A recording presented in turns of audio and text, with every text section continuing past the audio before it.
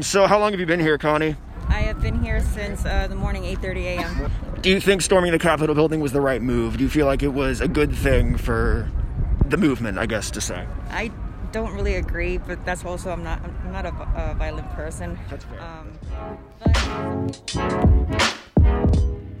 From the WPGU News Desk, this is a special report. Welcome to a WPGU News special report. My name is Justin Malone. I'm the news director for WPGU, and I'm joined by two correspondents for WPGU News. I'm Tori Gelman. I'm a political correspondent for WPGU News. And I am Barrett Wynn. I am also a political correspondent for WPGU News. This is a special report by WPGU News on the events at the Capitol yesterday, and we were lucky enough to have one of our own correspondents there in DC. Barrett, you were there on the ground in Washington. What can you tell us about what you saw there, the people you saw, everyone else saw it on TV, and of course you were right there on the ground in the National Mall, on Capitol Hill. Tell us about your experience. So, by the time I arrived, the initial break-in to the Capitol building had already occurred.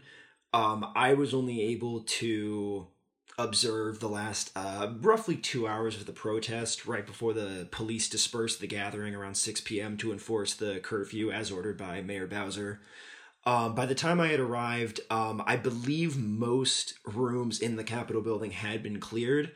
Most of the protesters that did not enter the building were still congregated on the front lawn of the Capitol building. Most of the people I interacted with were individuals or small groups of people that had decided to leave and were making their way back to their vehicles, hotels, or what have you. I was not able to contact or interview anyone who had actually been inside of the Capitol building themselves. So all the people that you were able to talk to were the more peaceful protesters standing outside around Capitol Hill on the National Mall? To the best of my knowledge, yes. Can you tell us about some of the things you saw and heard, even though you didn't get to speak to anyone directly involved in the inside of the Capitol building? Like I mentioned, I came across a lot of peaceful protesters leaving the scene, many of which were carrying flags or banners or other sorts of memorabilia. One thing that I actually saw quite a bit of was sort of low-level vandalism. I saw a lot of pro-Trump street signs being tied to lampposts and whatnot. And I think one of the more notable instances that I came across, like I posted on our Twitter yesterday, was somebody had erected a mock gallows on the lawn across the reflecting pool from the Capitol building. And there were a number of pro-Trump signs attached to the sides. So as the day the day turned into night, as the night wore on, there started to be some more action by police in general of clearing out these people that were surrounding the National Mall, surrounding the Capitol building, but also clearing out these people that were in the Capitol. What kind of view did you get of the sorts of, I guess the best word is munitions that police were using in order to try and clear these rioters and insurrectionists from getting into the Capitol? Around 5 p.m., I heard a lot of sort of dull, shallow thuds and bangs. There was some speculation on the street as to whether or not it was gunfire. It later came out that this was sort of the initial wave of tear gas being deployed by police. And from where I was standing near the reflecting pool, you could see smoke drifting from the steps of the Capitol building. Sort of on our end, there was some confusion for a time as to whether or not these were fireworks being let off by protesters or tear gas. I eventually made my way up closer to the Capitol building and asked some of the crowd that was streaming down from the lawn what had actually occurred on the steps of the building, and they confirmed that the police had begun to deploy tear gas and reclaim the balconies and the stairways and things of that nature. So these explosions, what people might presume to be gunfire, you hear, and of course your mind says, well, I might as well go closer to that. Closer, yeah. Personally, I was not super concerned about the possibility of gunfire. Personally believed that the sounds were too dull to actually have been gunfire. And thankfully I was right. However, I never went all the way up onto the lawn of the Capitol building. I still kept a pretty safe distance just on the off chance that there was some gunfire being exchanged. Okay, well, you were there when the curfew got instituted and people started to leave, and that's when you talk to some people. Is that right?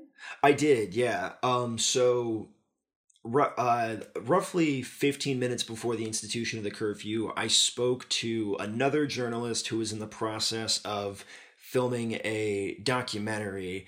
He didn't go into a lot of detail. He just mentioned that he was trying to explore like political divisions in America or something like that. And he offered some insight how the police response to this demonstration compares to similar demonstrations in other countries. There was multiple deployments of tear gas. The Proud Boys and other people pushed through the gates. They waded up to the steps. There was tear gas deployed. They pushed forward to the where that tunnel is. More tear gas, flashbangs, mace. It was. I think they used every non-lethal pepper balls, rubber bullets. They used every type of non-lethal force they could. I think the police, in context of what was going on, were massively restrained. So most of the people that are there around the Capitol, around the National Mall, are more than likely planning to take part in this sort of insurrection coup activity. What was your experience with people who weren't there as a protester and were just so happened to be in DC at the time? No one that I spoke to directly. I was mostly focusing my efforts on interviewing people who were directly participating in Wednesday's events. I did see a number of people that just appeared to have been passersby. I saw one guy who was actually out for a jog when this was all happening and just happened to jog by the attack on the Capitol building. And then I came across a number of other TV anchors and journalists who were in the area reporting.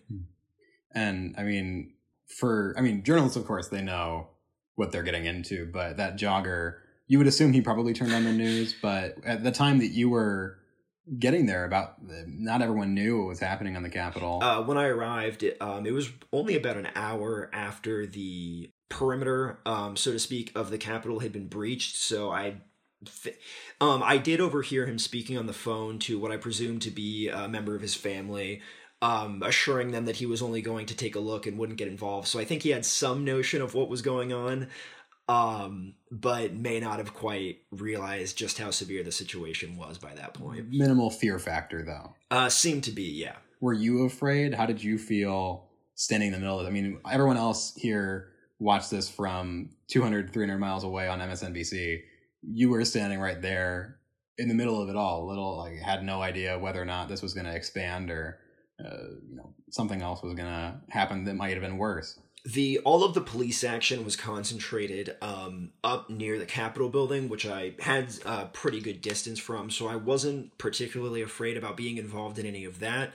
I think my biggest concern walking into that situation was encountering members of the Proud Boys or some sort of other far-right group with that were, somewhat notorious for their, I guess we can just say, combative relationship with journalists. I had clearly marked myself as press on my backpack and on my clothes, as some of the tweets reflected.